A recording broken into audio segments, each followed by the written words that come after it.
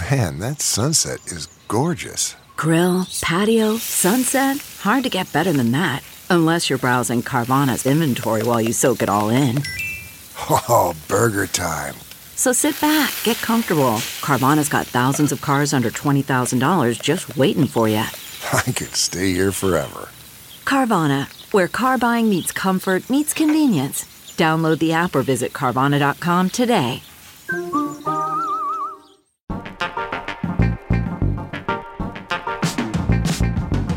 And this was my second appearance on the Acquired podcast, also from 2017. We're talking about the AOL Time Warner merger, which has gone down in history as the worst merger of all time.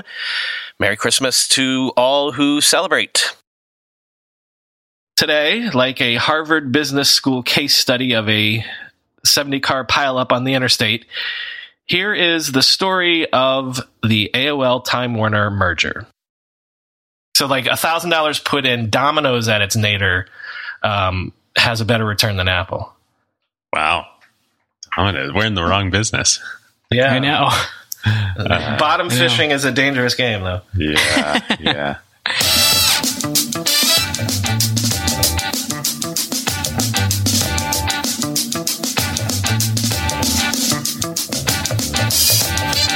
Welcome back to episode 44 of Acquired, the podcast about technology acquisitions and IPOs. I'm Ben Gilbert. I'm David Rosenthal.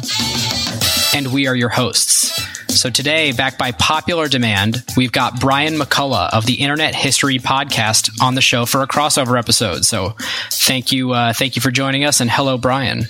Hi, guys. Popular demand? Are you sure? Yes. This episode was one of the more popular ones of this year. Did we do the other one this year? Trust me, it's in my top 20 for sure, and I'm over 150 episodes at this point. Wow, sweet. Well, you are in our top 5, so I think that the melding of the format sort of like makes us, all three of us, up our games a little bit, you know? It does. I think because it forced a little change for us. We were just talking about this before the show, but listeners, Dave and I were talking about how, we do our research for these episodes with Brian, but knowing that he's got such a clear narrative around it, we sort of just have this spew of facts, and we can sort of play the role of, hey, wait a minute, what about, instead of actually structuring the narrative ourselves. Continuing a little bit here about, you guys probably want to know what the episode is about. So listeners may remember the last time we did this, in episode 33 with Overture's acquisition by Yahoo. And today we're going back to kind of a similar time in a little bit before in 2000. And we're going to be talking about the sort of legendary, potentially the biggest flop of all time, a legend in the world of M&A, the merger of AOL and Time Warner in 2000. So I don't know that buckle in, because this is the word I would use. Infamous. Notorious, infamous, yeah. Cautionary tale. Maybe all of the above. Well, let's just skip to the end when we all say worst acquisition of all time. That's the end of the episode. Thanks for having me on. But today, save the listeners some time. We're going to be looking at it from the AOL perspective. So, was it the worst of all time, or was it brilliant? We'll find out. Definitely have some thoughts on that. There's a change in the format where David teases the audience into actually listening to the whole episode. Cue campy teaser now. Yes. Well, before we get into it, listeners, I want to mention we've got a Slack that is over 900 strong now. So if you like discussing M&A, IPOs, major tech news that happens, come join us at acquired.fm and join the Slack. We also love reviews. So if you feel so inclined, pop open Apple Podcasts. You actually can pause this episode right now and go and rate us on Apple Podcasts, and it makes a world of difference. So thanks to those of you who have done that, and encourage more to do it in the future. And on to our sponsor. So our sponsor for this episode is Perkins Coie, the counsel to great companies. Today's sponsorship is with Jeff Bush, the firm-wide chair of Perkins M&A practice. Jeff, what should tech entrepreneurs do in the period leading up to a sale transaction to be prepared and positioned for a smooth process? Well, first, an entrepreneur needs to be honest with himself or herself about the company's shortcomings. That could be a weakness in the business, a strong competitor, poor record keeping, maybe a deal that was cut that shouldn't have been cut, or some combination of those things. An M&A transaction tends to show a really bright light on the company. The dents and dings will be obvious, and buyers usually will raise them as issues. It's best not to hide things or hope that they won't be found. It's better to think like a buyer, identify the problems, own them, and be ready to discuss them and suggest solutions and mitigation steps. Well, thanks, Jeff. Listeners, I recorded that audio before even picking this episode, and it's oddly prescient on this one. If you want to learn more about Perkins Coie or reach out to Jeff directly, you can click the link in the show notes or in the Slack. Thanks a lot to Perkins Coie for sponsoring. Now, without any further ado, Brian, would you like to take us into the story? Yeah, so AOL Time Warner, the notorious Titanic of especially .com era shenanigans. We want to start with AOL because, as I've learned by doing my show, people of a certain age have often said to me, thanks for doing episodes on AOL because I kind of never understood what they did. Which I get, because if you're in a time when the internet's all around you, it's in the ether, then, it was just an ISP. Why are they so valuable? They only ever had 25 million subscribers at their height. So what is that? How is that compared to, having billions of users like a Facebook has?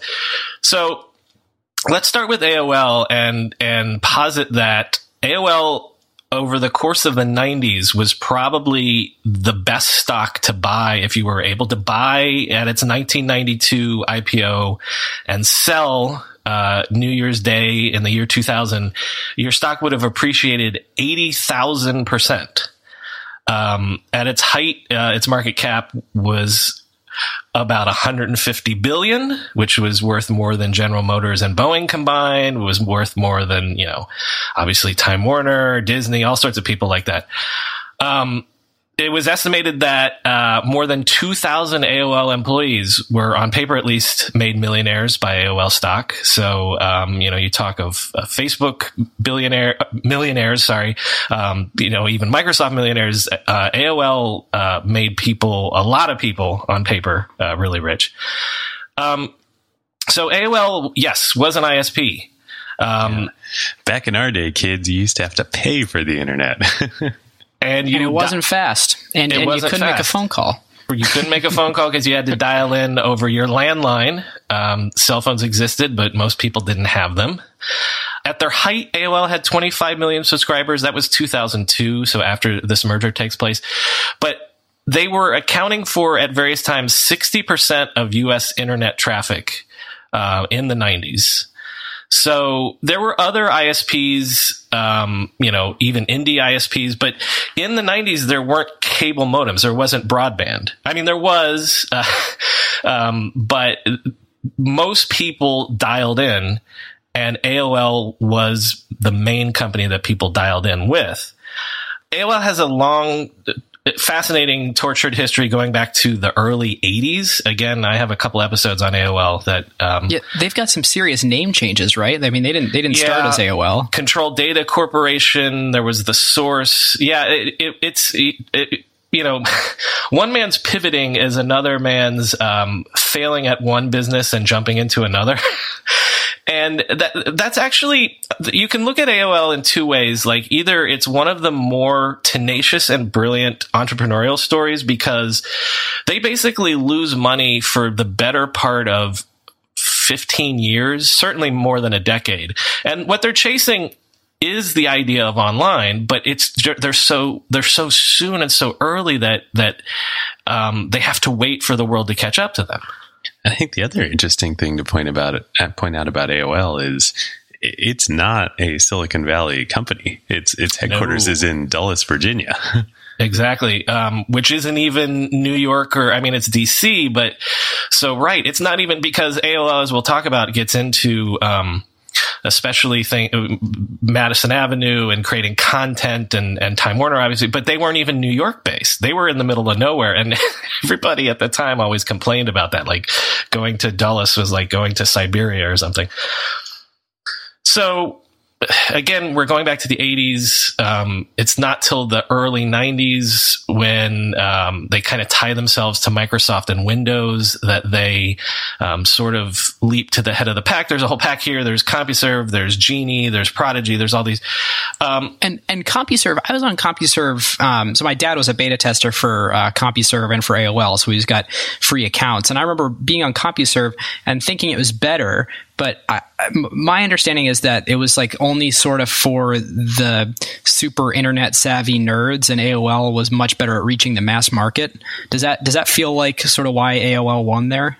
100%. AOL had the derogatory or pejorative name of training wheels for the internet, but they actually embraced that, and it makes sense. I mean,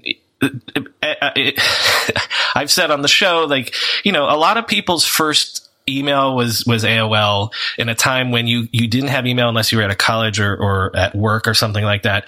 But also AOL trained people how to live online. Like they gave you a screen name and you went into the chat rooms and you did dirty sex chat and things like that. And, you could create an online identity, like, and this is what we should talk about, what AOL's business was. They eventually basically made their money by allowing people onto the web, but they were also trying to curate the web and create this online experience that would like handhold people into it. Yeah. I mean, it's really amazing. Like we're kind of making fun of AOL in a lot of ways here for, being a Dulles, Virginia company, again, nothing against Dulles, Virginia, but not where you think of as a tech hub, but they really pioneered a lot of the paradigms of the internet that are some of the most valuable, companies and products today. I mean, AOL Instant Messenger, AIM, was basically Messenger. I mean, AOL was a lot like Facebook before Facebook. Can we remember to bring that up at the end? Because actually, AOL is always about to run out of money. Perpetually, because what they have to do in the early 90s is, they create this, it's called a walled garden. So they go to people like Time Warner and they say, hey, can you give us Sports Illustrated content? They go to, this magazine, that newspaper and say, hey, we'll pay you, X millions of dollars. Allow us to, republish your articles and your pictures and things like that in our walled garden. And so there's all sorts of times when they get saved by an investment from this company, or like Paul Allen invests a lot and basically tries to take him over in the early 90s, and they poison pill him. Again, coming back to this idea that they were either not really a smart tech company, or they were these insane scrappers that they held on to this idea that online could be a thing, and then positioned themselves that when the tidal wave came, they just rode it, right? I've talked again on the podcast before about reasons why Prodigy dropped the ball, CompuServe dropped the ball, AOL, picked it up and ran with it.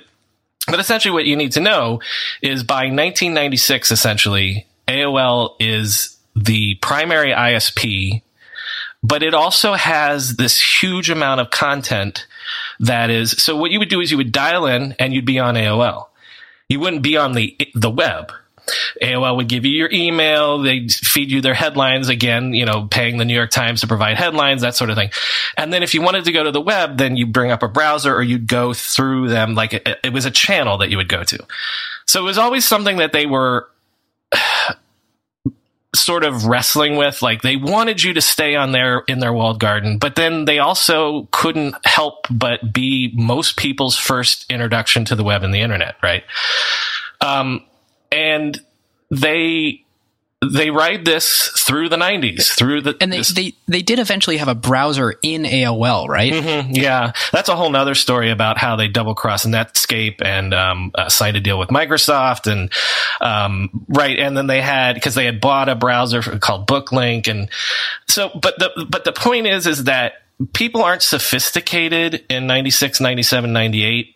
For all they know, AOL is the internet.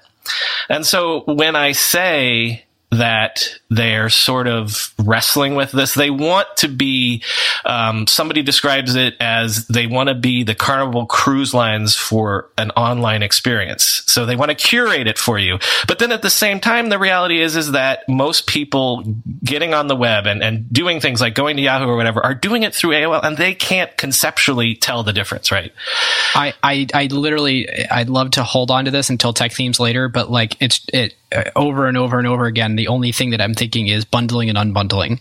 Like, it is incredible how, the entire internet, everything that we know as sort of the open web and various different protocols and things on various different platforms are all just bundled within AOL. And they were, they were basically making all the revenue for that for a very long time before we started to unbundle it all into these separate services. Now, there's some also interesting things about AOL's past, which are not, AOL presented this sort of, Steve Case in his khakis, in Gap ads, this sort of wholesome all-American thing. But they made most of their money by originally charging by the hour, and most people were in the chat rooms doing sexy talk to each other. So in the background, that's how they make their money. But also they had a lot of things like accounting scandals where they get sued by even attorneys general. That, like, you're not reporting. I can't even remember the details, but they're like reporting certain sales right away, even though it should have been, over time and things like that. So they kind of always were playing fast and loose, but you can feel like, again, these are scrappers that are staying alive with this dream of online becoming a thing until it finally is a thing. And it's essentially 96, 97 that it is a thing, and they wake up and they have 10 million subscribers that 60% of internet traffic is going through their pipes. In 98, or is it 97, you have, You've Got Mail, the movie. Like, again, we cannot underemphasize how much AOL was sort of the gateway for America embracing online and the web and the internet. They're also on the web. They're a portal like Yahoo is. By the year 2000, 4 out of every 5 web users were visiting an AOL property at least once a month. And they start to make real money by 97, 98. So again, and when you say an AOL property, that's on the web, but something that's owned by AOL outside of the AOL walled garden? You know what? I pulled that out of my notes, and I don't actually know. But that's what I'm saying, is that they're playing both sides of the fence. So, and we'll get into this, like how they're starting to make real money. Like, they would sell you, okay, be on our AOL walled garden side or be on our AOL.com side. They had all this stuff to sell. Actually, we're going to get to that right in a second. So AOL starts to make real money in the .com era, and no one is making real money in the .com era. So that's one of the reasons why their stock starts to go through the roof. But then the other thing that Wall Street is seeing is like, okay, this internet thing is happening, and the majority of Americans are getting online via their pipes. So what do you want to do? That's the stock you want to be in. There's a Henry Blodgett quote where he says, AOL is the blue chippiest of the internet stocks. And they're actually, they're the first internet company to be included in the S&P 500. Guess what company they replaced? Actually, there could be a million. It was Woolworth. But, so, as late as 1998, they're still under a $30 billion market cap. But then, like, everything else in the .com era, within 18 months, that's ballooned above 150 billion. Whenever I need to do financial research for this show, for instance, during tech earnings season, when I have to analyze how various companies' stocks have been performing, I only ever turn to our sponsor today, Yahoo Finance. For more than 25 years, Yahoo Finance has been the brand behind every great investor. Whether you're a seasoned investor or are looking for that extra guidance, Yahoo Finance gives you all the tools and data you need in one place. They are the #1 finance destination, producing a holistic look at the financial news cycle, including breaking news, original editorial perspectives, analyst ratings, independent research, customizable charts, and so much more.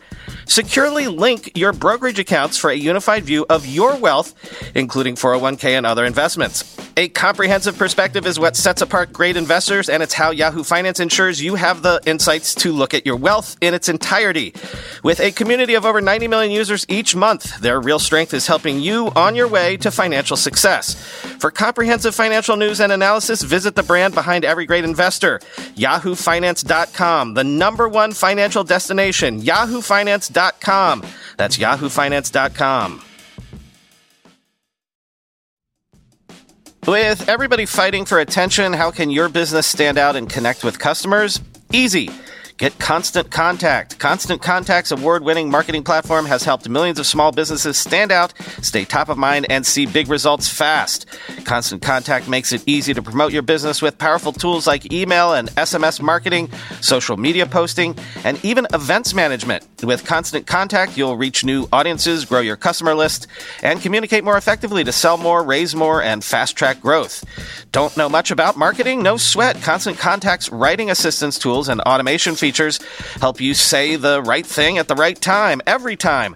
Plus, you can send with confidence knowing your emails are actually reaching your customers thanks to Constant Contact's best-in-class 97% deliverability rate. I use this, and you should too. Tackle any challenge with Constant Contact's expert live customer support. Plus, everything's backed by their 30-day money-back guarantee, so get going and start growing your business today with a free trial at ConstantContact.com. Just go to ConstantContact.com right now. Constant Contact, helping the small stand tall. ConstantContact.com. And we've talked about this era on this show before, and you certainly have on your show, Brian. But I think it's worth again, as always, just pausing on this. As late as 1998, AOL was worth market cap of under $30 billion. And that was insanely expensive. And then, 18 months later, they're buying Time Warner, and the combined company is valued over $350 billion. That is how crazy that moment in time was. Well, let me tell you some more reasons why Wall Street was in love with AOL. What they're looking at is, a lot of analysts called it like a three-legged stool or whatever. So they're getting money from the subscriptions. Again, I think by 2000, they hit 20 million people paying $20 a month, right? And then they're a content platform. In the early days, when they had to go to New York Times and say, we'll pay you $2 million to get your headlines, by 97, 98, they can say to the New York Times, you pay us. If you want to be in our walled garden, we've got the eyeballs, we've got the real estate, you pay us. So they're basically a content platform.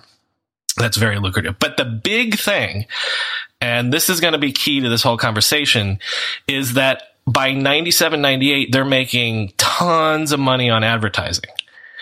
Because, again, they're basically where everybody goes. We think of people starting their day on Facebook now or, whatever. So that's where your email was on AOL.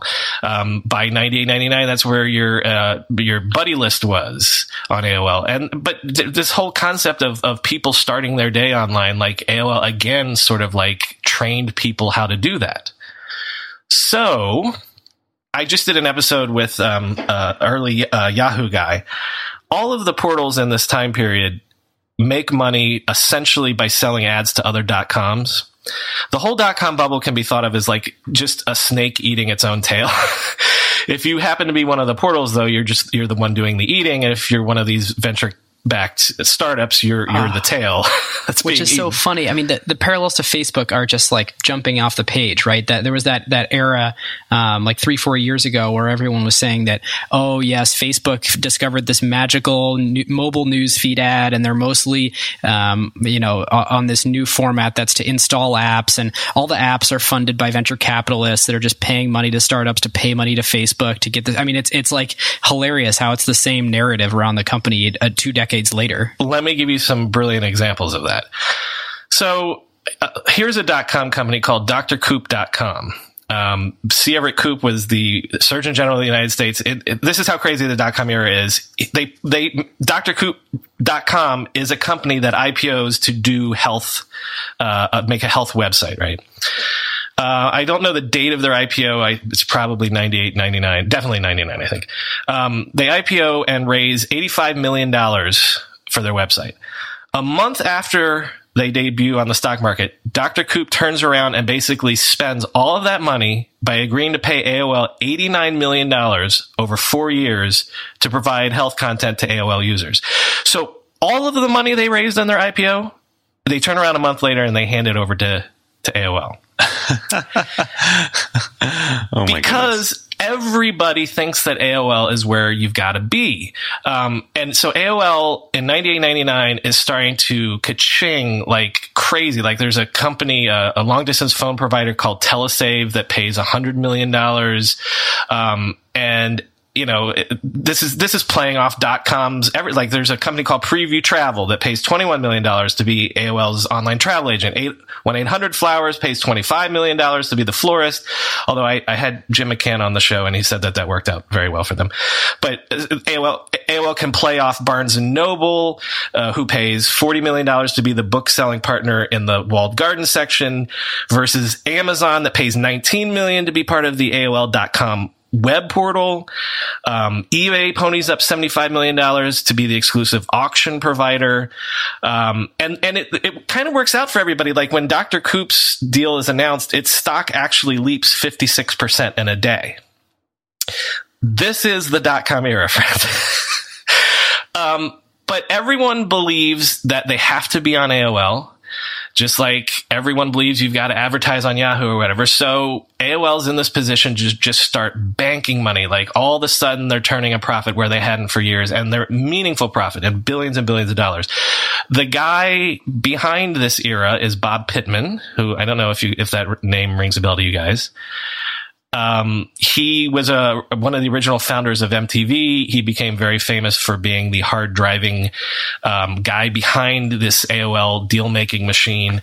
He was their COO, right? I think so. Right. We'll get to him later after the deal falls apart. But internally, his team of guys that would go around and shake the trees for these .com deals were called the hunter-gatherers, because they, quote, descended on the .coms like scavengers and made them offers they couldn't refuse.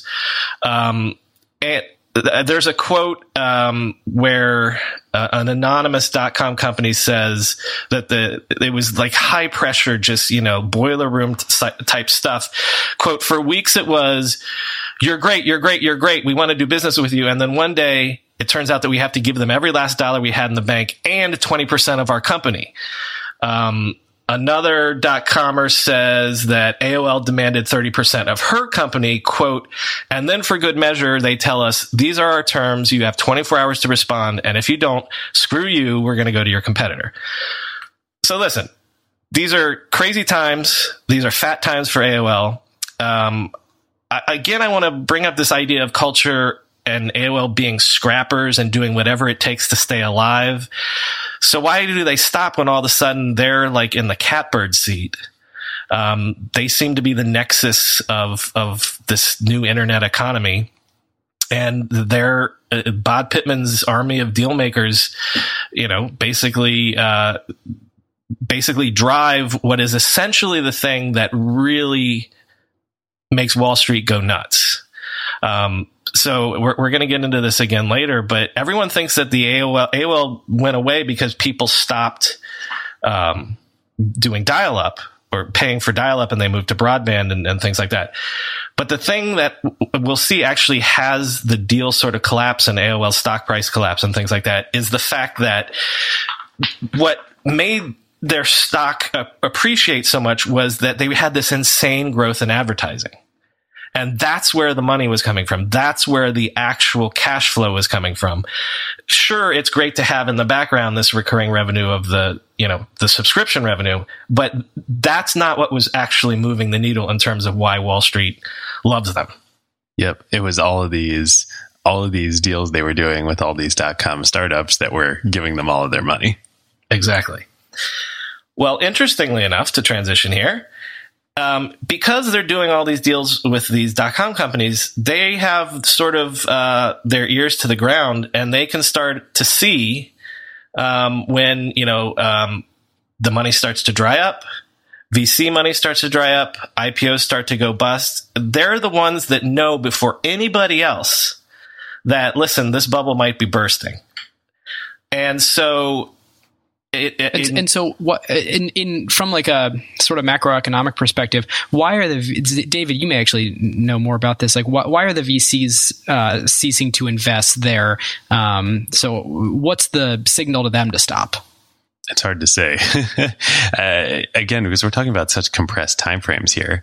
If I were to speculate, I think it's probably just that so much money had gone into the system without, real returns.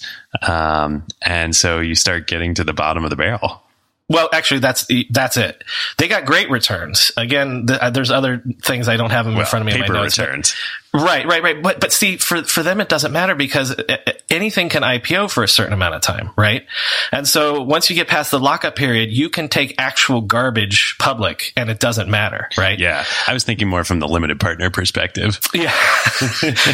But what you said is exactly it, is that when they are taking garbage public, eventually everything is garbage. And enough people have kind of gotten rich enough and fat enough that they're like, you know what, I'm going to sit these out. The seventh Pets startup, I'm going to sit this one out. And so that in my personal theory is that was it. It's also a combination of people realizing that the returns on online advertising were not good. The click-through rates, are plummeting. So the actual, that's always been such an underpinning of things like, ad rates underpinning. It's sort of like, the plankton in the sea or whatever. Yeah. Well, I guess that's a key point too. I mean, I think to come back to it, I'm sure that had a lot to do with it too, is these companies that have been venture funded and then even IPO'd had given all their money to AOL and Yahoo and other portals, and with expectation that would drive huge clicks and huge revenue. And then when it doesn't, then they go bankrupt and then there's no more money to feed into the system. Well, there's also, it's the 1999 Super Bowl when I think there were 30 .com companies, or maybe it was 2000. It makes more sense that it was 2000 that, are paying $2 million a piece for your one Super Bowl ad. And that worked out for certain companies like Hot Jobs famously, but then others, you've never heard of again, and they blow, their $2 million of the 10 million that they raised. And listen, there's a reason why it's called a mania. There's a reason why, after a party you have a hangover the next day because you did some crazy stuff. But that was the times. So to come back to this, as I said, they know before anyone else because they can see this. They can see, well, listen, Dr. Koop's not going to raise another round. So, when that deal is up in 3 years or whatever it is, where are we going to get another Dr. Koop, right? So as early as, and I want to stop and mention, there's 3 great books on this. It's unusual that there's been this many books written about a .com era thing. There's Kara Swisher's book, There Must Be a Pony in Here Somewhere. There's Fools Rush In by Nina Monk, and there's also Stealing Time by Alex Klein. So in one of those, you can see, and there's quotes from internal memos after other later lawsuits. As early as December 98, internal emails show that like Steve Case and Pittman and the other lieutenants are kicking around the idea that they need to start thinking about a safe lily pad to kind of land this company on because they're seeing the bubble bursting. And so this is 98, December 98, but so it's still another 18 months before the bubble actually bursts. So they think about other internet companies, and we'll get into this later, but they seriously consider eBay. But Case was generally sorry. Go ahead. Didn't they like actually have Meg Whitman like waiting in a room or something? I'll tell that story. Okay. But Steve Case was wary of doubling down on another internet company because that makes sense strategically. If you think the bubble's going to burst, why do another internet company? 2 anchors tied to one another are just going to sink faster. So, he says something like, let's look beyond the internet and quote, identify companies that have a profound impact on how people get information, communicate with others, which is our core business, buy products, are entertained, etc. So there's major courtships with AT&T, the pre-singular merger AT&T. Disney, that they went hard at Disney, but apparently Michael Eisner was a hard no. And the quote, I think this is from Swisher's book. One of the AOL guys says, we all knew we were living on borrowed time, and we had to buy something of substance by using that huge currency. We didn't use the term bubble, but we did talk about a coming nuclear winter. Well, one of their problems is that they also know that dial-up is a limited technology that's going to be eclipsed by broadband. Again, they're not stupid. As much as they're not maybe, a Silicon Valley company, huge technologists, they know that broadband is coming either through DSL, which people thought would be a thing at the time, but mainly cable modems.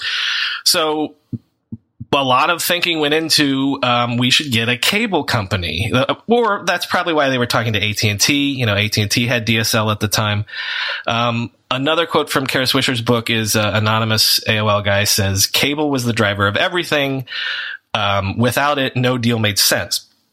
So Time Warner is the biggest of the media companies at this point in time. Also, they have a little thing called Time Warner Cable. So if Steve Case doesn't want to do an internet tie-up, he wants something that has more substance, but no one's going to believe if they decide they're going to buy an oil company or something like that, though they could have. They had the market cap to basically buy anything at that point. So what he believes is Time Warner has the content. And remember, they spent a decade believing that content was the thing that would make it online become mainstream, become a thing. And so it's, content is key. How many times have we heard that over the decades? Time Warner has this, Tiffany platinum content going back hundreds of years. And by the way, they have a cable company. I think it was the third largest, maybe the second largest at the time. So I'm going to take an aside here and tell you the story of Jerry Levin and Time Warner. Jerry Levin, the CEO of Time Warner at this point, made his bones through technology. He didn't invent HBO, didn't come up with the idea, but he was the guy behind the strategy of let's deliver this pay channel via satellite TV. He makes his name, rises up through the ranks, via the incredible success of HBO. And Jerry Levin believed in technology because of that. And in fact, over the several decades at the company, he continued to try to pioneer technological advances, believing that there's untold new ways in the future that technology is going to be able to deliver content and media and things like that. They invest in the full service network in Orlando, which was sort of an attempt before the web took off to sort of do, what they called 500 channels and, shopping with your remote through your TV and things like that. Time, it was Time at the time before they bought Warner, spent about $1 billion on that. They also, when the web comes around, there's a site called Pathfinder that they throw several $100 million after. I have a lovely episode of my podcast about Pathfinder because, it's gone down the memory hole, but it deserves to be remembered for all of the things that it pioneered in terms of trying to deliver media on the web. But it also lost them a ton of money. Around this time, corporate America, there's a watchword. Everyone needs an internet strategy. Disney does the Go network. There was NBCI. There was all these initiatives. If you're a media company, you're trying anything you can do. Barry Diller tries to buy Lycos, or was it AltaVista? I can't remember.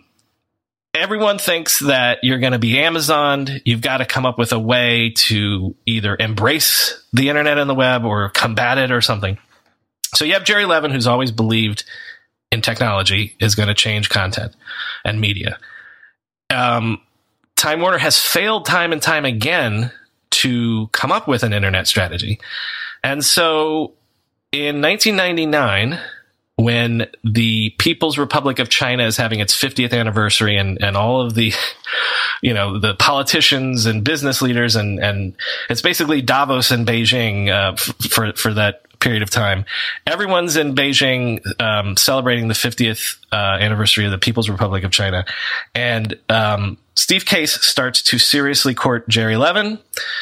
Jerry Levin thinks this is great. This is going to solve it's going to prove him right that if he can marry the greatest media company in the world to what everyone believes is the greatest internet company, his vision of technology changing media will come true. This is going to be his legacy.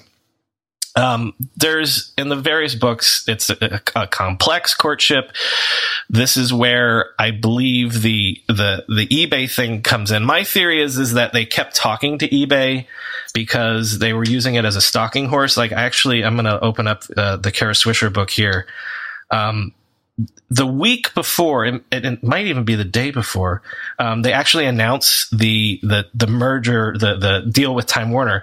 Meg Whitman and their Goldman Sachs people are at AOL headquarters, and they're in one conference room. This is the main conference room, trying to work out a deal so that AOL is going to buy eBay.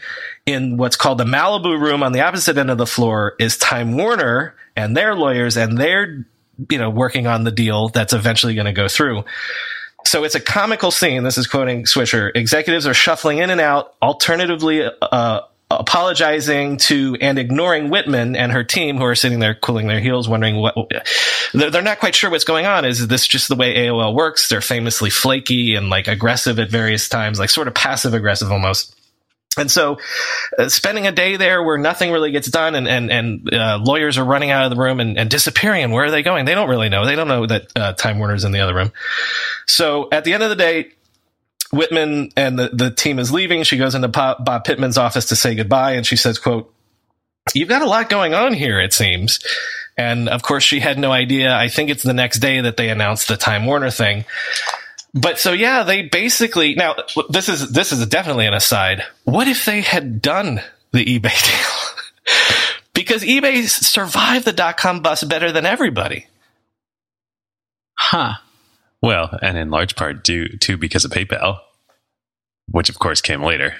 And then that's a counterfactual. Would AOL have been smart enough to have allowed the PayPal acquisition?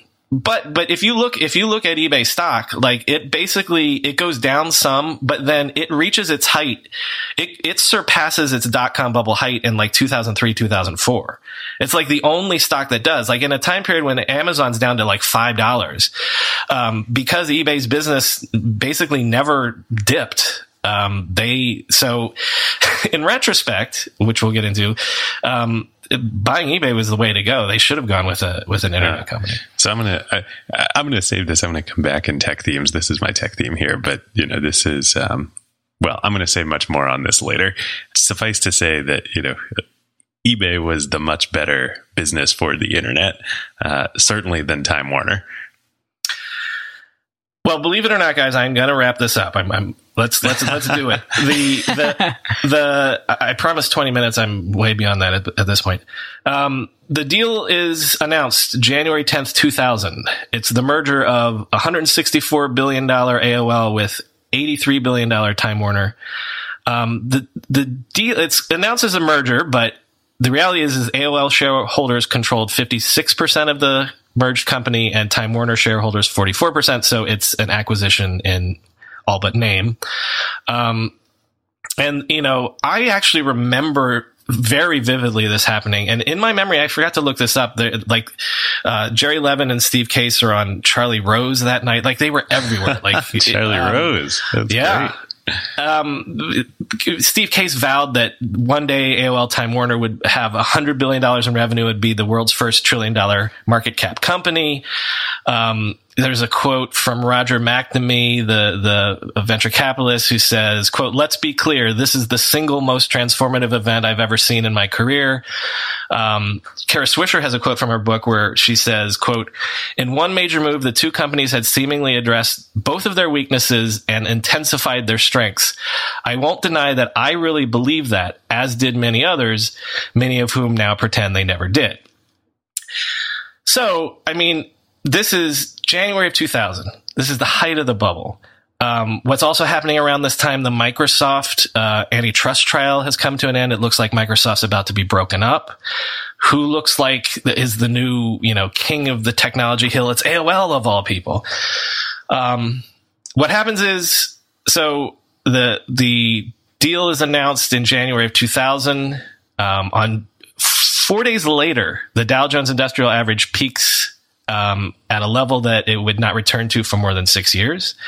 On March 10th, 2000, the NASDAQ peaks and at a level that it would not reach again until March of 2015, losing 80% of its value at its low. The bubble bursts.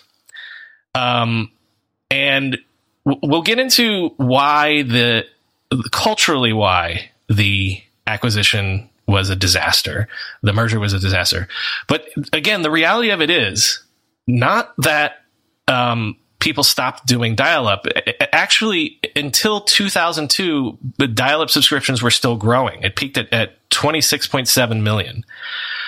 The thing that kills this deal is that as soon as it happens, all of those deals that AOL did with the dot-com companies disappear, evaporate. And I'm not just saying that the 3-year deal runs out. I'm saying that the companies are bankrupt and are not going to be sending you any more checks.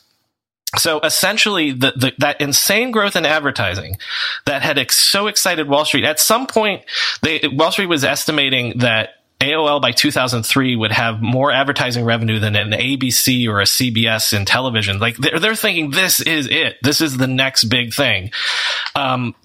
Goes away almost from the moment that the deal happens. Culturally, I don't know how interesting this is, but those AOL cowboys move in. They try to tell the Time Warner guys, okay, we're going to run this like a tech company now, and it's like the host body rejecting an organ. Time Warner was always notorious for having these warring fiefdoms of I control magazines, you control cable, you control book publishing. They don't, and not dissimilar from AOL. I mean, I think AOL had the internal fiefdom culture too. I mean, you mix two of those together, that can't go well. Well, and then with AOL coming in as the conquering heroes and being like, we know this new media game better than you Yahoos, but like literally, sorry, Yahoos, no pun intended. Yeah, true. There's practical things about culture clashes. Like if in one of the books, like Sports Illustrated just refuses to play ball. Like, we're not going to give our content to you. We're running our own. In fact, Sports Illustrated famously never really gave much to the web anyway. Or think of, there's a story about like Warner Studios after the merger refuses to let AOL take over the Harry Potter website and the online promotion for the Harry Potter movies are just getting going, right? So that's why Warner Studios is, so when AOL says to them, okay, let's take this over, Warner Studios says no, right? And then the thing that AOL wanted the most, like to save their skin, was Time Warner's cable division. Time Warner had Roadrunner famously, which is another thing. Like they couldn't even get Warner to license them the Roadrunner cartoon thing. That's the infighting that is at Time Warner. But so when AOL says, okay, listen, let's brand AOL into your expanding cable internet service, Time Warner Cable says, get bent. We all know there are things in life that you have to compromise on, but when it comes to your health, there is no compromise. So don't go back to that one doctor who uses your appointment to catch up on the latest headlines, their family group chat, their crossword puzzles, just because they're available right now or they take your slightly sketchy insurance. Instead, check out ZocDoc, the place where you can find and book doctors who will make you feel comfortable, listen to you, and prioritize your health. And you can search by location, availability, and insurance, so literally no compromises here, because with ZocDoc, you've got more options than you know. ZocDoc is a free app and website where you can search and compare highly rated in-network doctors near you and instantly book appointments with them online. Once you find the doc you want, you can book them immediately. No more waiting awkwardly on hold with a receptionist. And these docs all have verified reviews from actual real patients. We're talking about booking appointments with tens of thousands of top-rated, patient-reviewed, credible doctors and specialists. I have personally used ZocDoc to find a podiatrist when I needed one for the first time ever in my life. Go to ZocDoc.com/ ZocDoc.com/techmeme and download the ZocDoc app for free. Then find and book a top-rated doctor today. That's ZocDoc.com/techmeme. ZocDoc.com/techmeme. When you go through airport security, there's one line where the TSA agent checks your ID and another line where a machine scans your bag. The same thing happens in enterprise security, but instead of passengers and luggage, it's end users and their devices. These days, most companies are pretty good at the first part of the equation where they check user identity. But user devices can roll right through authentication without getting inspected at all. In fact, 47% of companies allow unmanaged, untrusted devices to access their data. That means an employee can log in from a laptop that has its firewall turned off and hasn't been updated in 6 months. Or worse, that laptop might belong to a bad actor using employee credentials. Kolide finally solves the device trust problem. Kolide ensures that no device can log into your Okta-protected apps unless it passes your security checks. Plus, you can use Kolide on devices without MDM, like your Linux fleet, contractor devices, and every BYOD phone and laptop in your company. Visit Kolide.com/ride to watch a demo and see how it all works. That's KOLIDE.com/ride, Kolide.com/ride. Right? So even though they're the acquiring company, essentially, the entrenched power brokers at Time Warner just tells these guys to screw off and basically waits them out until the disaster of the merger becomes evident and get kicked out. Well, and if you think about like the power dynamics generated by the revenue, like I think AOL's total revenue in 2000, right before the merger, was like 9.5 billion or somewhere in that neighborhood. And you know, Time Warner had a much more narrow price to earnings ratio where they, you know, of that, what were they valued at? Like 150 million or something. 160 billion, yeah. Yeah, sorry, 160 billion. Like they had real material revenues such that that had to be like a 3x or something, not like a you know, ridiculous multiple like AOL. Ben, I know what article you found because I found that one too. I think that was adjusted for inflation, but it's even worse. AOL had less than 5 billion in revenue. Right. Time Warner was that small. Yeah. And Time Warner had over 25 billion. So, you know, over 5 times as much. And AOL's quote unquote revenue, as we've talked about, was, you know, the snake eating its tail. So you can see how you're like a Time Warner mid-level exec and you still feel like you have all the power in that organization. Or you should by right, you know. There's also, think of this strategically. So AOL thinks, well, we'll have a cable company and then that, you know, that'll solve our problem with the transition to broadband.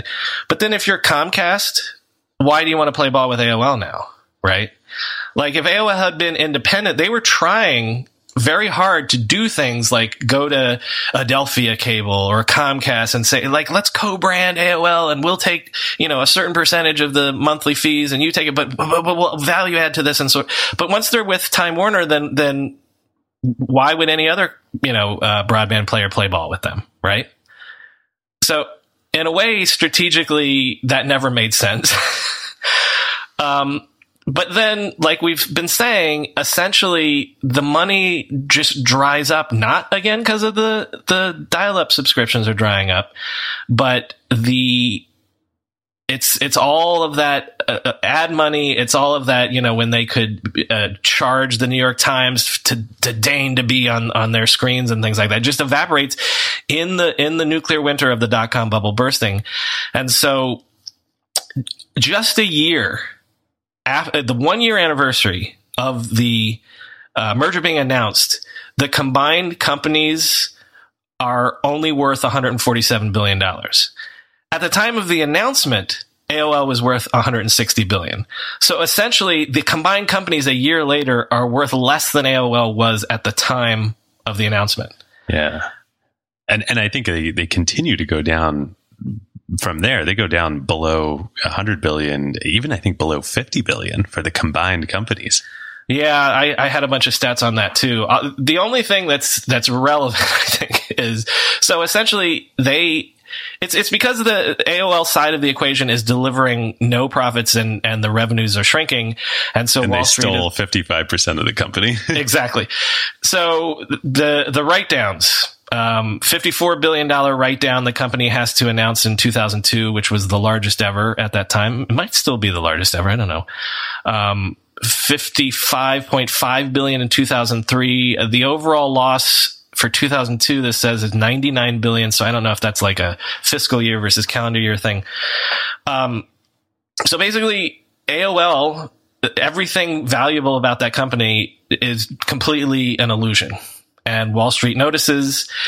And so it's announced, what is it, January of 2000? By December of 2001, Jerry Levin steps down.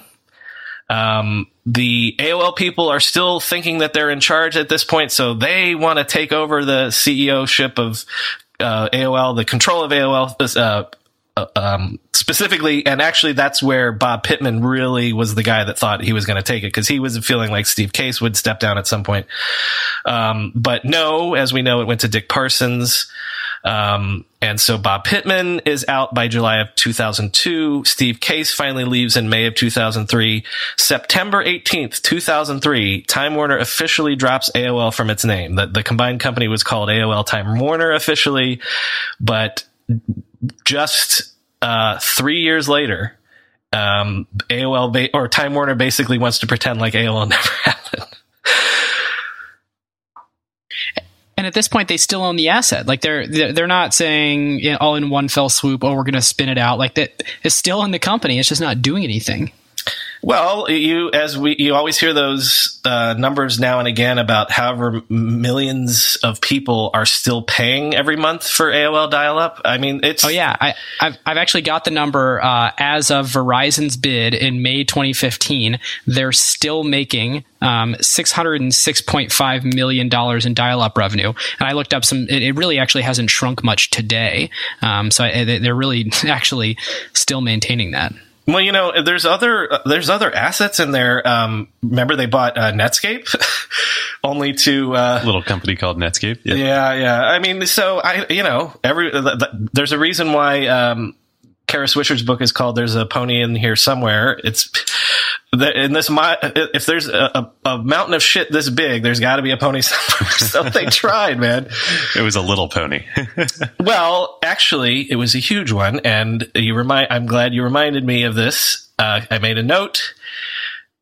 AOL Instant Messenger, at its height, I think has over 100 million users. Okay, so like 2003, 2004. People have a buddy list. It's your social graph. Okay. You know, for the research I've done on Facebook, basically they wrote Facebook. They didn't talk to each other. They sat across tables from each other. They're on AIM, chatting at each other. Like that's how Facebook, there's quotes that I found, like, you know, people in charge of AIM and things like that are like, yeah, we had social networking.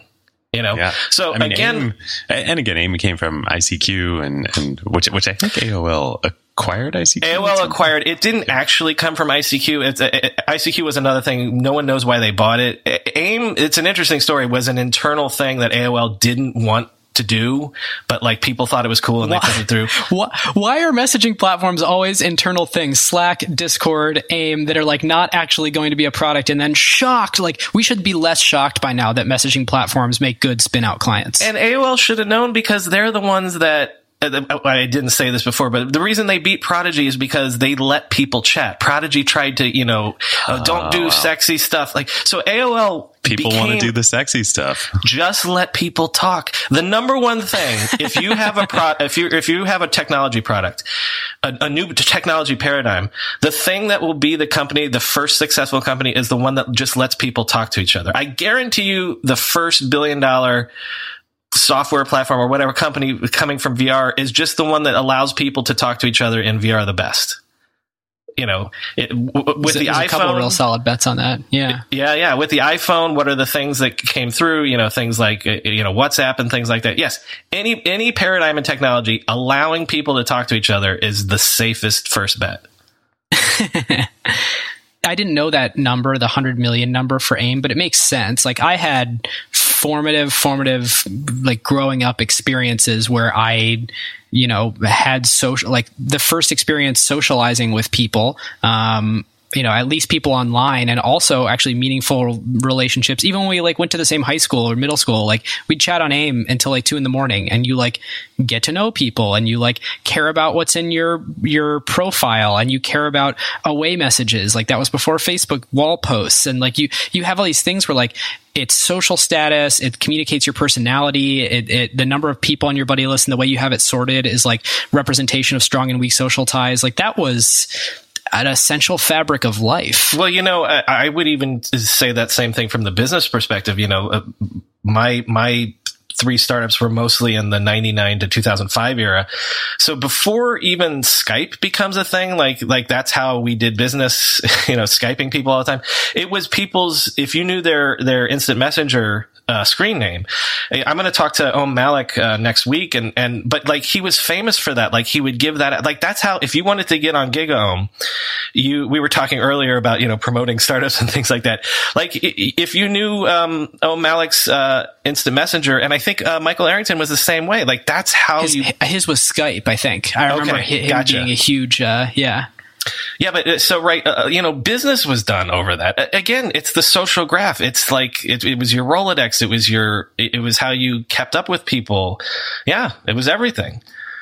So I need to do an episode on that. I got to track down some AIM guys and have them basically. Oh, totally. I mean, it's incredible. Like it was. And we joked about it earlier, but like it was Facebook, WhatsApp, WeChat, like all of this, Snapchat, like.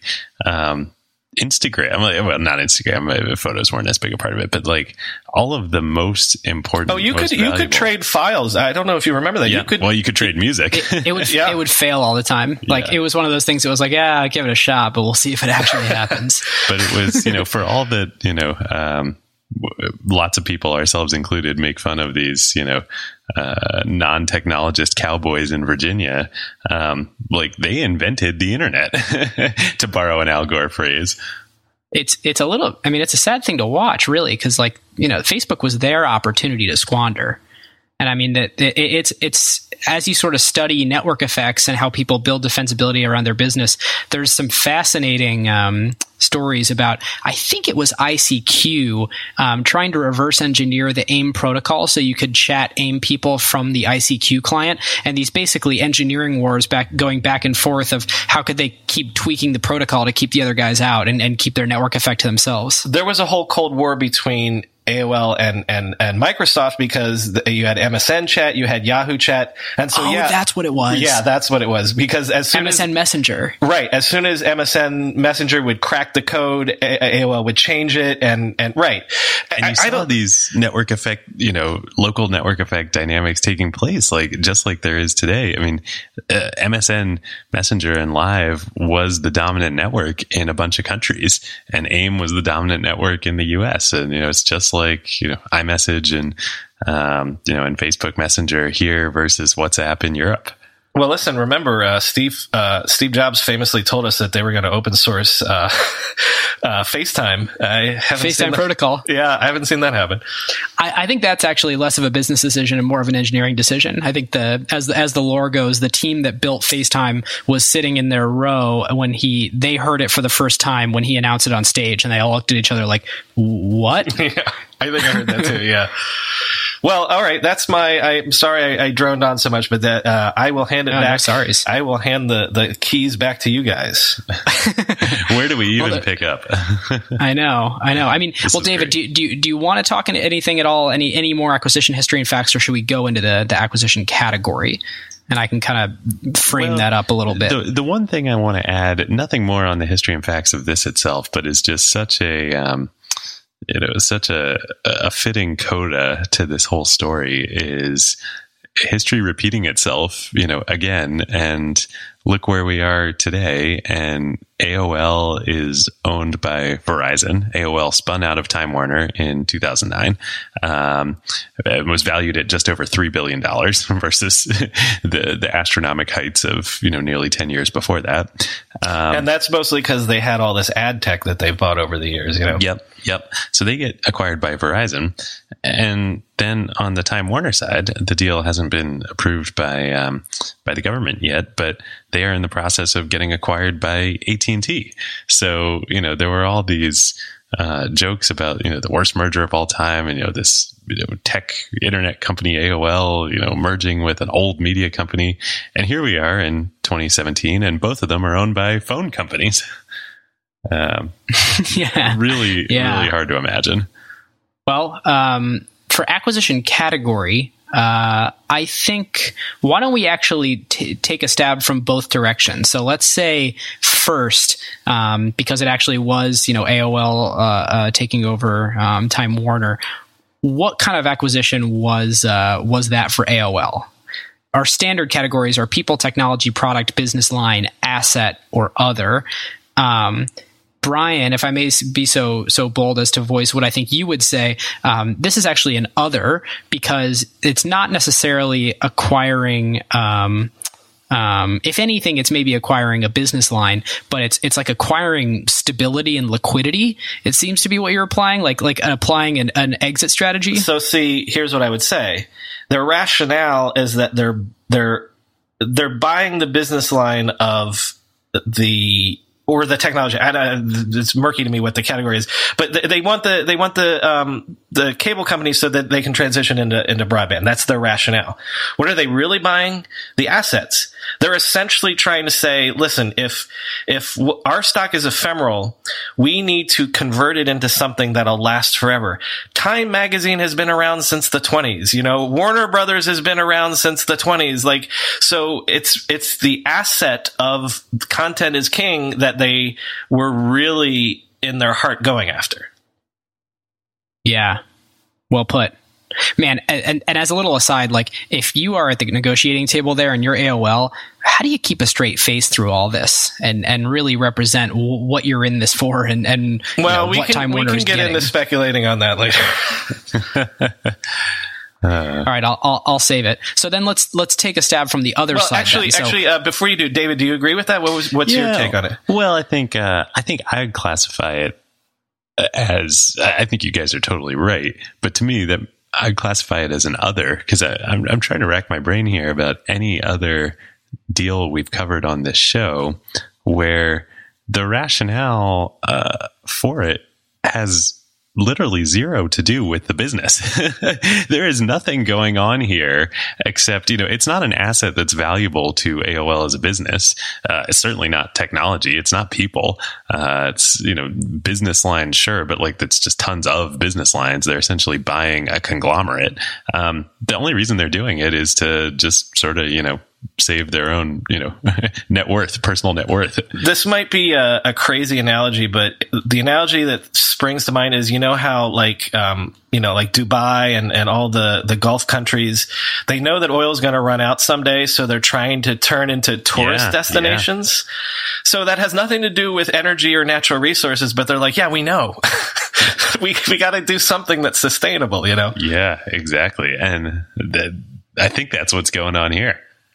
It's like Snapchat today if they were to decide to go buy land in Manhattan.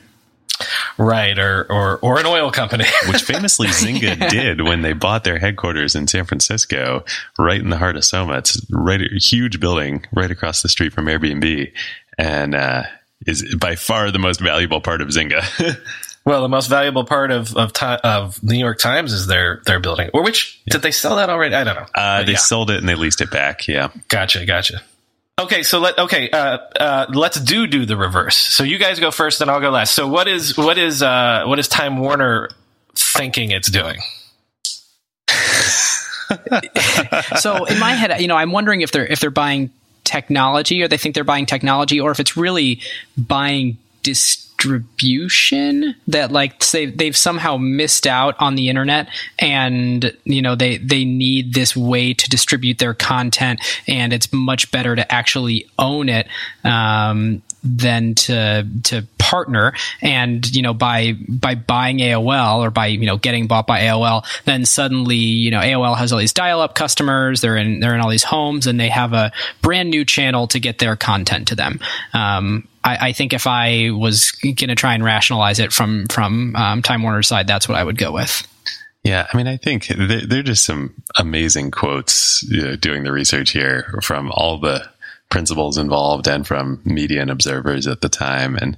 But I think it's kind of like, Kara Swisher, as you quoted, Brian, from her book, she's the one who's honest about this. Like, yeah, at the time, people were riding high on something, and they thought that this made sense. And, Jerry Levin, the CEO of Time Warner and then CEO of the combined company, he has this quote from when the deal gets announced. I think he said this to, maybe there was a big Washington Post article. I think it was in this. Might have been written by Kara. Yeah, she was with them at the time. Yeah. He says, "This new world of valuations in the internet economy is something I accept." So, I mean, he's basically saying, like, this company that's buying us, like, it kind of has no business. I don't understand the business, but, like, there's the new normal, and that's how people talked back then. Absolutely. So I think it's just like, I don't want to be too disparaging of them, because really, as Kara said, like, everybody believed it then, but like, they drank the Kool-Aid. They thought that there was, a new reality there. Jerry Levin bought the Kool-Aid. Yeah. Which is why I'm going to make the argument, bizarrely enough, for people, because that's what he thinks. He thinks, he's coming to the end of his career. This is going to be my legacy. I was the guy that was smart enough to hitch this company to the horse, the thoroughbreds that are going to take it into the 21st century, right? And so it's not people because he thinks that they're these brilliant businessmen. It's just that they have cracked the code of something that we old media people haven't been able to figure out, and we've been trying to do it for 10 years, so it's people in that sense. And there's such a great quote from Bob Pittman from AOL, who they're totally like the pushers, like just, feeding more supply into, these guys, via, mainline. He says, he's quoted in the press at the time, saying that, this is, I think it might be from the same article. The slow moving Time Warner would now, this is the author of the article writing, would now take off at, quote, internet speed accelerated by AOL. And then Bob Pittman comes in with the quote, "All you need to do is put a catalyst to Time Warner, and in a short period, you can alter the growth rate. The growth rate will be like an internet company." Right. I mean, this is like it's alchemy. Alchemy via, buzzwords, essentially. Here, David, pass some of that over here. Totally. This is like when the Beatles period, when, they went and lived in India and started doing their heavy drugs. I mean, it does feel like literally nothing in that sentence is grounded in reality. And you can understand in broad strokes how you look at a tech company and you look at the way that it grows, but zero of that was connected to the intrinsic value and why tech companies get the multiples they do and why they have the growth rates they do. And any discussion of zero marginal cost, it's catalyst. Well, can I make a point here? In my research of the .com, the bubble generally, what you have to understand is everyone was saying, okay, this is a bubble, this is a bubble, this is a bubble, this is a bubble, this is a bubble, this is a bubble, this is a bubble, from 97 on, and kept being proven wrong. And in my book, there's a thing, where there's quotes from bears on Wall Street or whatever. Eventually everyone just capitulates because you've been wrong for so long. When you're like, there's no way Yahoo's a $10 billion company. And there's no way they're a 30. There's no way there's a 50. When they're over $100 billion, at some point you just got to be like, well, shit. Let's be real for a minute. Most guys would wear a t-shirt every day of their lives if they could. The problem is that most t-shirts are not acceptable to wear at work or out on a hot date night. But today's sponsor, Cuts, has finally changed that. Cuts t-shirts are such high-quality, wrinkle-free, and so buttery soft that you can look like you're dressing up even when you're dressing down. Yeah, you heard that. Wrinkle-free. You never have to substitute comfort for fashion ever again. If you see me in a t-shirt, it's likely one from Cuts. I'm also a huge fan of their AO 5-pocket pants. The right sort of step up from jeans without going all the way into dress pants, like literally my ideal Venn diagram of professional looking but comfortable feeling. When you touch something from Cuts, you can immediately feel the quality. Their proprietary fabric blends are ridiculously soft and breathable, they don't wrinkle, and they look way more expensive than they actually are. For a limited time, our listeners get 20% off your entire order when you use code RIDE at checkout. That's 20% off your order at cutsclothing.com with promo code RIDE. Please support our show and tell them we sent you. Experience the perfect blend of style and comfort with Cuts Clothing. Cutsclothing.com, promo code RIDE for 20% off. I'm going to a big AI startup demo day here in the city tomorrow, and I will 100% be decked out in Mack Weldon clothing. Why? Well, Mack Weldon makes timeless apparel with modern performance fabrics for guys who want to look and feel sharp without sacrificing comfort. Mack Weldon clothes are designed to fit your style and the demands of modern life. They look like regular clothes, but feel like the latest in modern comfort. They're the go-to choice for guys who want to look great without even trying. Breathable underwear that keeps you cool, dry, and comfy all day. That's their AirKnit underwear. Crazy, comfortable, but elevated sweatpants, the Ace collection. An upgraded classic polo with antimicrobial silver threads, the Silver Peak polo. That's my personal fave. And ultra-soft antimicrobial tees for when you need to stay fresh longer. Their silver crewneck t-shirt. Get timeless looks with modern comfort from Mack Weldon. Go to MackWeldon.com and get 20% off your first order with promo code RIDE. That's MackWeldon.com, promo code RIDE. So it was, and you know what? There's all sorts of theory about bubbles and things like that. That's when the bubbles burst. When you finally slay the last bear. You know, when people's careers have been destroyed because they've been Cassandras for so long, and it's like, listen, I've been listening to you, and I missed out on like a 500% upside. You know, like so I guess I'm buying Bitcoin at 4,600. I was just thinking this whole time, this is maybe this will maybe transition to what would have happened otherwise. I would have loved to have like had a conversation with Steve Jobs during this period and been like, dude, what do you like? What's your take on this? Like, I can only imagine what he would have said. Yeah, I don't know. I have thoughts on that in the sense that, because what happened in history is that they waited till the everything exploded. There's ashes on the ground, and they sort of rise up in a place where no one thought, hardware, where no one thought anything was going to be. Everyone was going to be on the web and things like that. But Steve's laying the groundwork for that all through this period. The next acquisition is at the end of 1996. And then they have the sort of that hub, the digital hub strategy. Hub, yep. With the iMac. So they kind of do ride with the iMac. It's when this is happening. Yeah, they do kind of position themselves as we're the best computer maker for this new web era. So, well, we had a few counterfactuals throughout history and facts about what would have happened otherwise. But maybe a word on like what would have happened had these companies stayed independent. Yeah, so the one thing that I really want to explore here, I think we sort of have we could talk about AOL, but I think my just base assumption there is that it goes to zero or close. But the thing I'm curious about is Time Warner potentially, do they end up in a way better spot today in 2017 if they hadn't gone through this, or did this have some kind of positive effect on them that we haven't really talked about yet? They gained some DNA maybe, or some thinking. Yeah, I don't know. I would actually, again, my most recent episode was with a Yahoo guy that, Yahoo surviving the .com bust. Like they had the same issue of all of their .com advertisers going away. So where are they going to get their money from? And, they basically Hollywoodize themselves, but they successfully turn the business around. So it's almost like that idea of if you do have to struggle, you're forced into creativity to find ways. So I'm not saying that AOL would have, succeeded in anything. But, maybe if they're desperate, they do take a look at the one thing that's actually still growing, AIM, and try to figure out, it's sort of like if you've got the parachute, then you just kind of enjoy the ride down and you're not hustling. Well, I think we covered the counterfactuals there. I don't have anything else for what would have happened otherwise. Should we move on to tech names? Yeah, let's do it.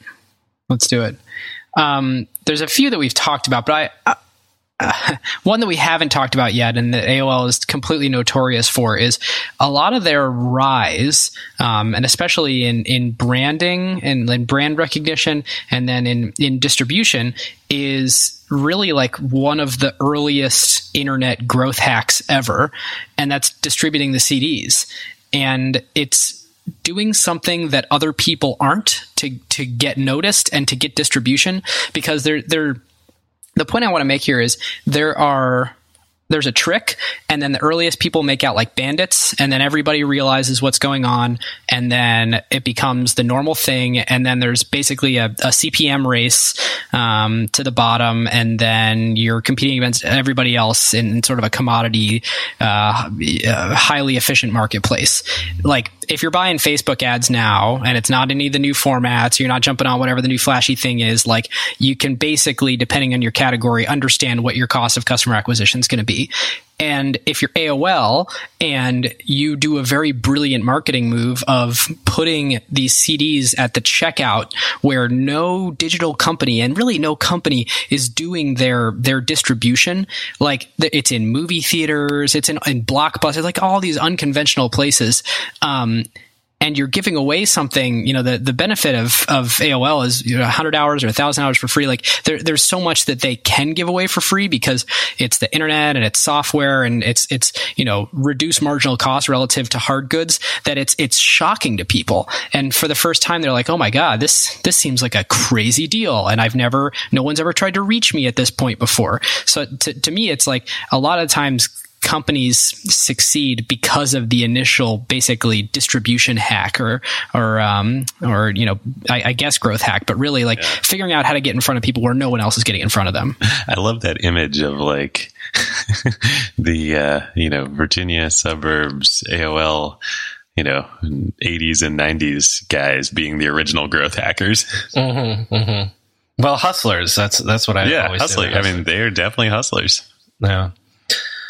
David, you want to do a tech thing? Yeah. So mine, I mean, I alluded to this a little earlier, but I think this episode for me is a great counterfactual illustration to, I've been thinking a lot about this recently. What really is like the power of the internet, right? Like this merger is getting everything wrong about the internet. And what I mean by that is like the internet connects people. Brian, you were talking about AIM and like letting people talk to one another, and like how do you build value and create platforms on the internet? Like, as we've learned over the last 20, 30 years, like you let people talk to one another, you let people connect with one another. And AOL, instead of doubling down on that side of what they were doing, they doubled down and they bought a media company. The thing about a media company is it's a manufacturing based, analogy. Like, you're not manufacturing physical goods, but you're manufacturing media. Like, you're making movies, you're writing journalism, you're making music. Like, that stuff you got to pay and make and sell. And like, you can build great businesses doing that. Of course, like Time Warner is a great business, not to knock it, but like that's not the internet. What works on the internet and why, the promise, the dream of the 90s, right, was, what has been realized now, which is Facebook, Google, YouTube, Airbnb, Uber, Twitch, like Amazon. Amazon originally wasn't this, but now is this. They don't make stuff. Like, they connect people.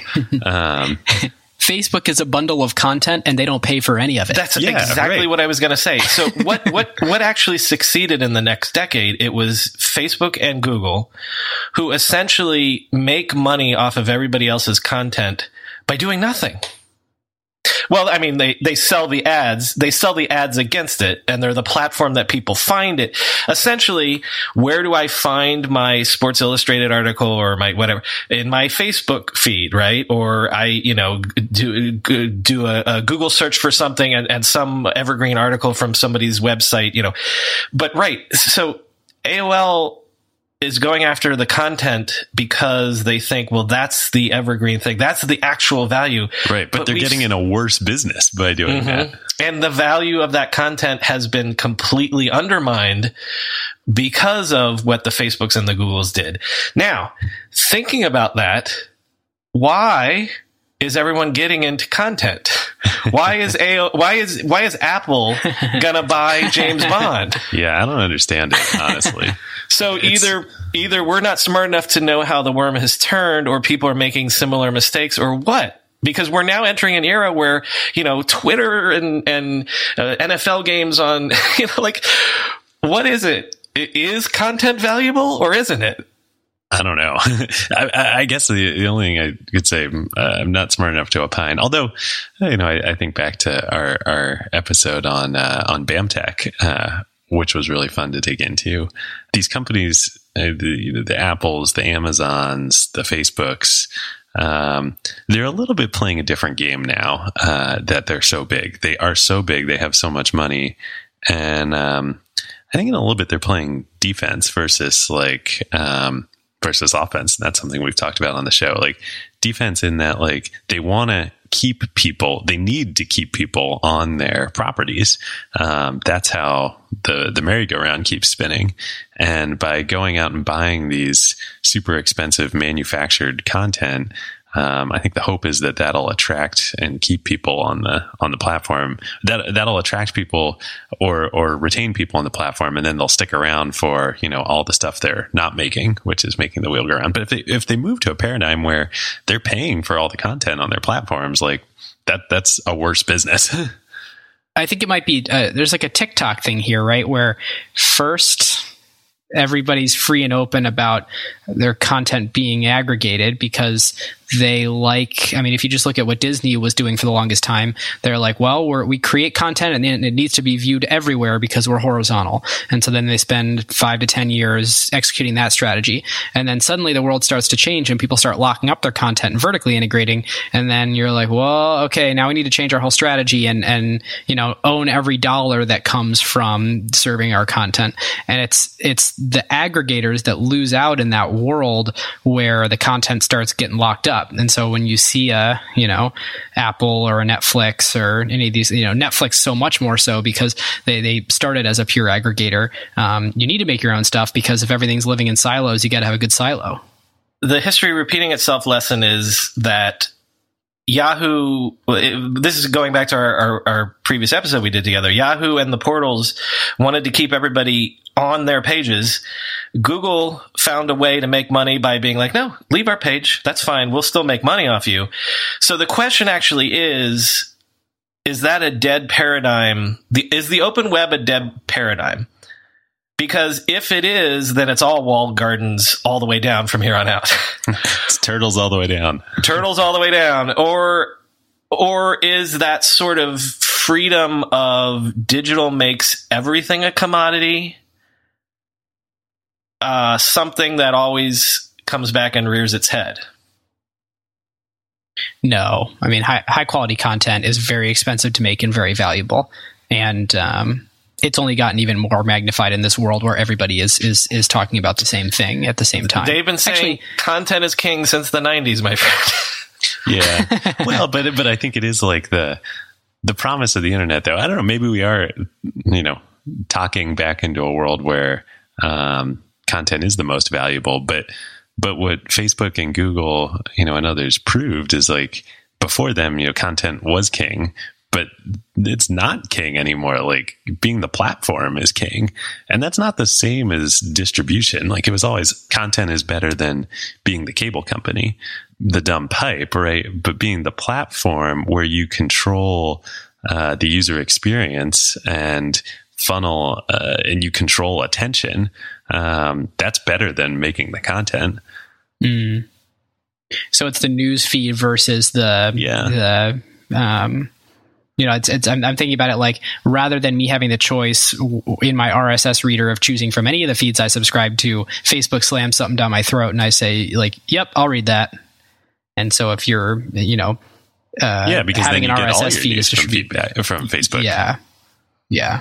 I don't know. Sharp listeners we might have all argued both sides of this at this point. We might have, yeah. We might have. Well, but David, I'll give you credit for that point. I've never thought about that before. That distribution is if you're going to make a line and say content or distribution, there's something sort of different in being one of these platforms that dictates where your attention goes. I'll use another analogy, but before I give up the ghost here, Airbnb, right? Like the analogy, right, would be like it would be great to be Joie de Vivre, like or a boutique, really high end hotel chain. Like you'd do really well, you'd make money, but like it's way better to be Airbnb because then you don't have to make the hotels, you don't have to build them, you don't have to run them, but you can access everybody and you can open up all this new supply that didn't exist in the marketplace before. Like that's like the dream of the internet.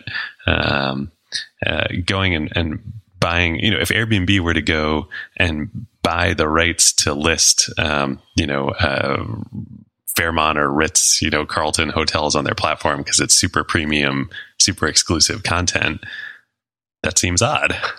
So again, I'm confused. Are we arguing that content is valuable? Well, I'm arguing that content is not king. That's what I'm Right. Okay. Gotcha. Yeah. I don't know. You guys are still in this game. I'm not.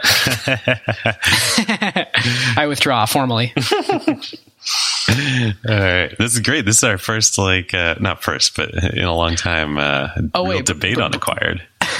Wait, Brian, do you mean because you're an author, an author now, a podcaster now? I'm moving on to being a historian author. Yeah, exactly. No more startups for me. How do you make a password that's strong enough so no one will guess it, and it's impossible for you to forget, and do it for 100 different sites, and make it so everyone in your company can do the same without ever needing to reset them? Sounds impossible unless you have 1Password. More than any other product I've ever told you about, I can vouch 1,000% for 1Password. I can't live without it. 1Password makes strong security easy for your people and gives you the visibility you need to take action when you need to. Any device, anytime, 1Password lets you securely switch between iPhone, Android, Mac, and PC with convenient features like autofill for quick sign-ins. All you have to remember is the one strong account password that protects everything else. Your logins, your credit cards, secure notes, or the Office Wi-Fi password. 1Password's award-winning password manager is trusted by millions of users and over 100,000 businesses from IBM to Slack. It beat out 40 other options to become Wirecutter's top pick for password managers. Right now, my listeners get a free 2-week trial at onepassword.com/ride for your growing business. That's 2 free weeks at onepassword.com/ride. Don't let security slow your business down. Go to onepassword.com/ride. Achieving a gorgeous grin from home isn't a total mystery with Byte Clear aligners. Just don't be surprised if all of your sleuthing friends start asking, "What's your secret?" Begin by ordering your at-home impression kit today for only $14.95. Byte Clear aligners are doctor-directed and delivered to your door. Treatment costs thousands less than braces. Plus, they offer flexible financing, accept eligible insurance, and you can pay with your HSA FSA. Get 80% off your impression kit when you use code WONDERY at Byte.com. That's BYTE.com. Start your confidence journey today with Byte. Then I just withdraw from this specific argument. All right. So moving on to grading. The funniest part about this whole thing is since AOL is actually the acquirer, what I thought I was going to grade, I came into this thinking well, this will be a fun first F, but for AOL, I mean, it's like an A-, right?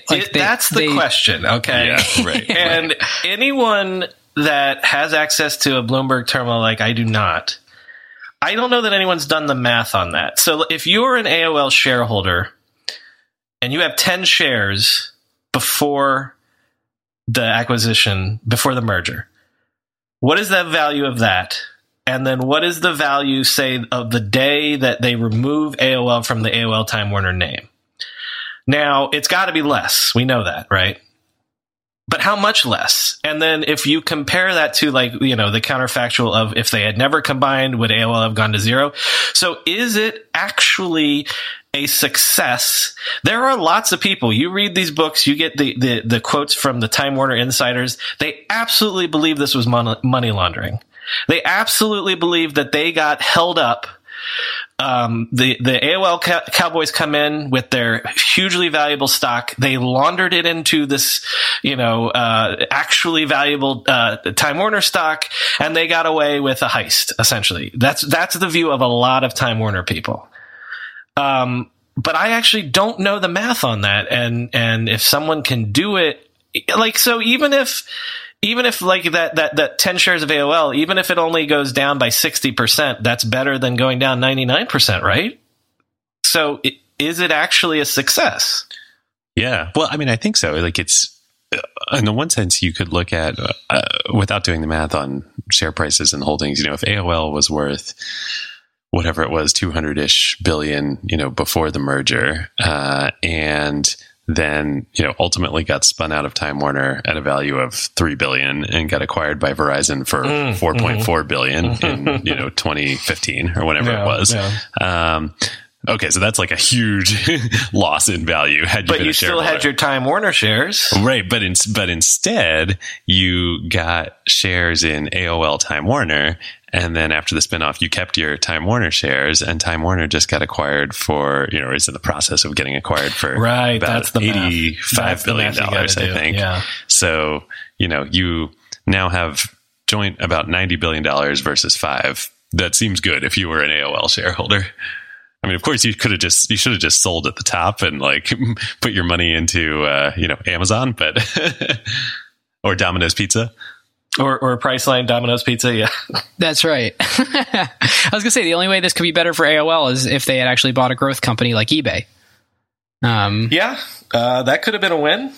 But then, like we said, the Cowboys come into eBay, tell them how to run things. Would they have been smart enough to buy PayPal? PayPal was the real valuable business there. It's got to be an F, guys. There's a reason that people call it the worst merger of all time, because it destroys so much value. Well, it destroys a ton of value for Time Warner, for sure. It destroys $100 billion worth of value in the end. Yeah. Yeah.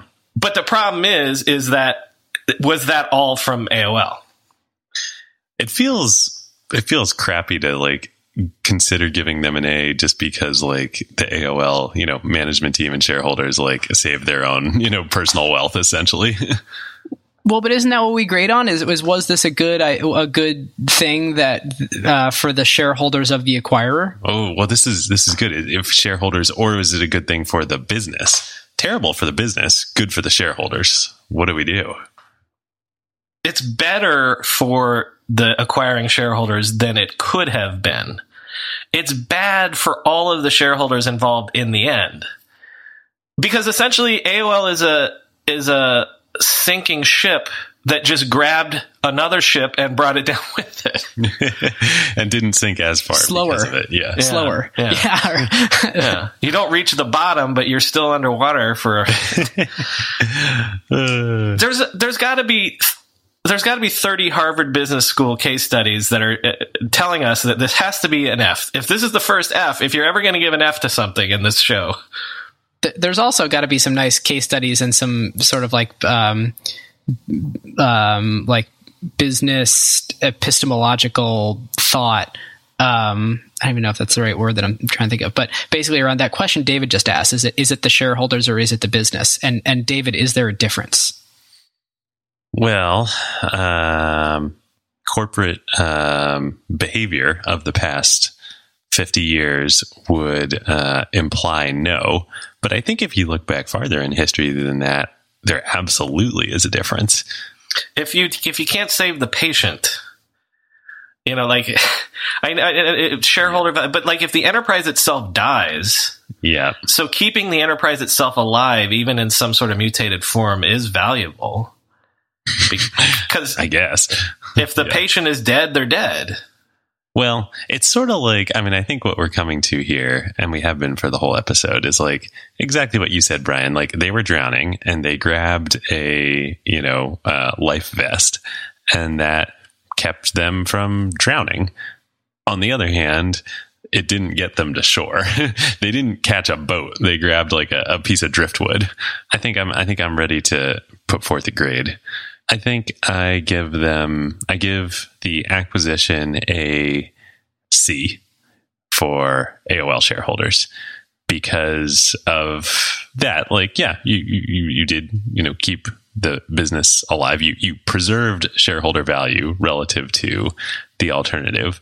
But you didn't, relative to what, our two best acquisitions of all time on this show that we've rated thus far, Next and Instagram, like those are businesses that to use Bob Pittman's drug pusher like analogy, accelerated their company, their acquirers at internet speed. Like there was no acceleration happening here. There was just buoyancy. I'm gonna do F. Because if there's never been an F on this show, you're never going to get a better chance. No one's gonna begrudge you giving this the F. Like we kind of set a bookend, set the scale. Listen, the scale doesn't have any meaning unless there's a top and a bottom. Well, if it were Time Warner acquiring AOL, absolutely F. Yeah. No question about it. I do have sort of a logical reason for it, which is that again, it's sort of what we said about what happens in the next decade. It's not like being in the magazine business, being in the television business, being even in the movie business was not actually the evergreen thing. They didn't grab something that turned out to be the thing that, look, movie attendance goes down, television watching goes down, magazines are basically on life support, newspapers are essentially dead. Like, so this idea that they jumped into media that would always be valuable was not right. And they were a part of the disruptive force that made that happen. And so this plunges us back in this argument about the value of content and things like that. But I think it's a bad thing because in the end, I would view it as two doomed businesses, or at least two, not doomed, let's say extremely challenged businesses. So embracing each other. And so a successful get out of jail by AOL would have been a better company, an eBay or something, but would have been staying independent, struggling. What's the one thing we've got? It's AIM. So the failure is two companies that were going down, embracing each other. It's bad to me because they clung on to the wrong lily pad. How many mixed metaphors can I do? Love it. Well, I was trying to think, what would my F be? And I think, what an A is, a business is dying and acquires something and then can become the most valuable business of all time. So that's Apple. An A+. And then an F would be a company is the best business of all time and acquires something, and that acquisition manages to sink it to zero. Bankrupt them. You're right. You're right.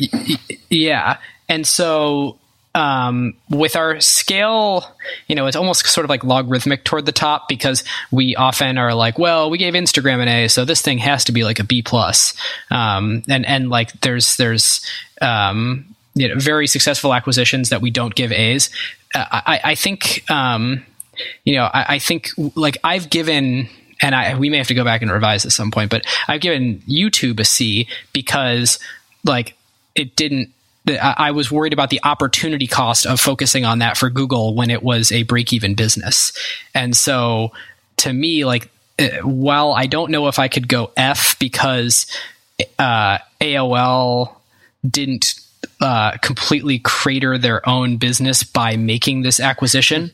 But I don't think Time Warner did, but they're the acquiree. Yeah, I mean, right. I'd have to go like D minus, because, I think had buying Time Warner destroyed AOL, then it's an F. But it's certainly worse than a C for me. So I'm going to and way, way worse. So I'm going to go like D minus. And I hope to one day find something unacquired where something went from like a Fortune 10 to destroying themselves. Well, I don't hope, but if we ever have an F, that's what it would be. Like some company that buys something that causes cancer for $10 billion. And yeah. Which actually, I shouldn't joke about that. That's probably happened or something. Well, all I want to do is, as long as this show goes on, I'm the one that first gave an F. Let's put that in the record. You're forever, you can put in your trophy case the original. We'll change the Twitter bio. Yeah. The original F. Carve-outs? Awesome. Carve-outs quick? Yeah. Yep. So mine is a book that I'm almost done listening to on audiobook, and I'm going to be really bummed when it's over, because it's really nice to have a dose of this kind of reminder in my life every day on my commute. And that is Give and Take by Adam Grant. And it's really making the rounds right now, so I'm sure a lot of listeners have already heard of it or had people tell them they should read it. It's so awesome. It's research-backed descriptions of the behaviors of givers, takers, and matchers in our lives, and what the results are of those personality types, and a litany of examples of givers and what they've done and how they've succeeded in their careers. And the super interesting thing that pops out from the book is if you look at sort of a spectrum of people's success in their careers, takers, if you look at a span from 1 to 5, where 1 is not succeeding at all and 5 is succeeding fantastically, takers occupy 2 and 4. Matchers occupy 3, and givers occupy 1 and 5.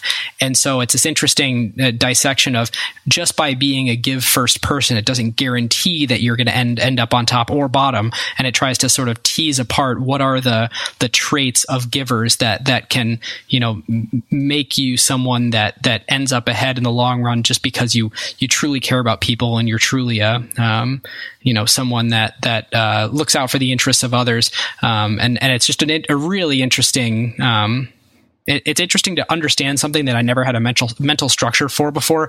And it's also just a good little kick to be a better person. And it's nice to have that voice every day. And the narrator sounds like Craig Federighi. So if you like watching Apple keynotes, you'll like listening to this guy's voice. My carve-out, which is appropriate for this episode with Brian and the Internet History Podcast, and has been a deeply historical episode. Another book, a great one that I'm also a little over halfway through reading and can't wait to finish, called Season of the Witch. I have that on my Kindle. I haven't read it yet. Oh, you'll love it. It's the history of the dark history of the dark side of the counterculture in San Francisco, and what happened to San Francisco in the 60s and in particular in the 70s. The Manson murders, the Zodiac killer, the zebra killings, everything that was really the not often told. We remember the 60s as like peace and love, and it's the 50th anniversary of the Summer of Love in the city this summer. And what gets celebrated is the happy, the psychedelics, but there was a true dark side, and it's very, very fascinating to read about, and really shaped the city. And again, like we've talked about on this podcast too, it was the tech movement in Silicon Valley that really came out of the next period in history in this area, and it was shaped by the dark side as well. Is the tech angle in the book? I not thus far, and I don't know because I haven't gotten to the end yet. So I'm curious to see. But I'm also started reading another book called What the Dormouse Said. Oh yeah, yep. Which you've probably read, which is about the tech angle and the 60s and the counterculture. Delve into the shadows of the mind with Sleeping Dogs, a gripping murder mystery starring Academy Award winner Russell Crowe. Now available on digital. Crow portrays an ex-homicide detective, unraveling a brutal murder he can't recall. Uncovering secrets from his past, he learns a chilling truth. It's best to let sleeping dogs lie. Visit sleepingdogsmovie.com/Wondery to watch Sleeping Dogs, now on digital. That's sleepingdogsmovie.com/Wondery. That's not just the sound of that first sip of Morning Joe. It's the sound of someone shopping for a car on Carvana from the comfort of home. That's a good blend. It's time to take it easy, like answering some easy questions to get pre-qualified for a car in minutes. Talk about starting the morning right. Just like customizing your terms so your car fits your budget. Visit Carvana.com or download the app to experience car shopping the way it should be. Convenient, comfortable. I just watched for the first time recently the Zodiac movie, David Fincher's Zodiac. And I had always heard it was a good movie, but I tend to, avoid serial killer movies. But that really is a good movie. I was going to do a book anyway, so I'm not going to buck this trend. But Claude Shannon, people might know from the book The Information, but also basically the guy that invented information theory. Alan Turing knew the dude, and he shows up at the intersections of all sorts of things with computing and the internet and things like that. I think it's the first full comprehensive biography of him. It's called A Mind at Play: How Claude Shannon Invented the Information Age. The authors are Rob Goodman and Jimmy Soni. I have not read it at all, but it's the top of my list to read. And so I think that since that's my sort of gig is, the history of technology and things like that, I'm eager to learn about the minds that shaped information technology and Claude Shannon. If you've read The Information, you should know about him. Basically formulating the theory behind essentially coding and how logic goes into programming and things like that, and taking it from the philosophical into the practical. So yeah, I haven't read it yet, so I can't say that it's great, but I want to know more about Claude Shannon, and you should too, probably. Well, that's it for our show. One thing I forgot to mention earlier that might be interesting to listeners is, we spent a couple of episodes asking you guys to fill out a survey, and we posted the results on acquired.fm/audience. So if you're interested, we've got some interesting stats on there. 2/3 of our audience is based in the U.S. 24% of you are engineers. 26% of you are currently or have started a startup, and there's loads of other good information in there. So if you're curious about basically Acquired's listenership, check out acquired.fm/audience. Yeah. And one more bonus/super carve out for the end of the episode is, of course, the Internet History Podcast. As we have told you guys many times on this show, Ben and I are both huge fans, Brian, of your work. It's awesome. And this has been so much, I think, even more fun than last time having you on the show. I think we got to know each other. Like, I totally was so geeked to do this because I was like, okay, I think we're good together. Yeah. So I knew the rhythms. And so I was like, oh, this is going to be great. The peanut butter and jelly of tech history podcasts. Well, thank you. And since I'm going to just basically post this on my side completely unedited, I promoted it last time. I know I got feedback. A bunch of you listened and subscribed, and listen, you can hear that these guys are smart, and they come at it from a different angle than I do. And it's fantastic. Acquired FM, right? Acquired.fm. Yeah, gotcha. On the internet, AOL or otherwise. Yeah. AOL keyword acquired. I was going to say, they used to have keywords. You could buy keywords. Yes. Literally, if you wanted books, you didn't have to. It wasn't Google AdWords or AdSense. It was literally, you would type books into the AOL search bar, and they would give you not web pages, but just what they had in their system in terms of books. And you could buy that keyword. I think I did it once, actually. Well, guys, that's it. If you aren't subscribed and want to hear more, you can subscribe from your favorite podcast client to Acquired or the Internet History Podcast. And if you feel so inclined, we would love a review on iTunes. Have a great day.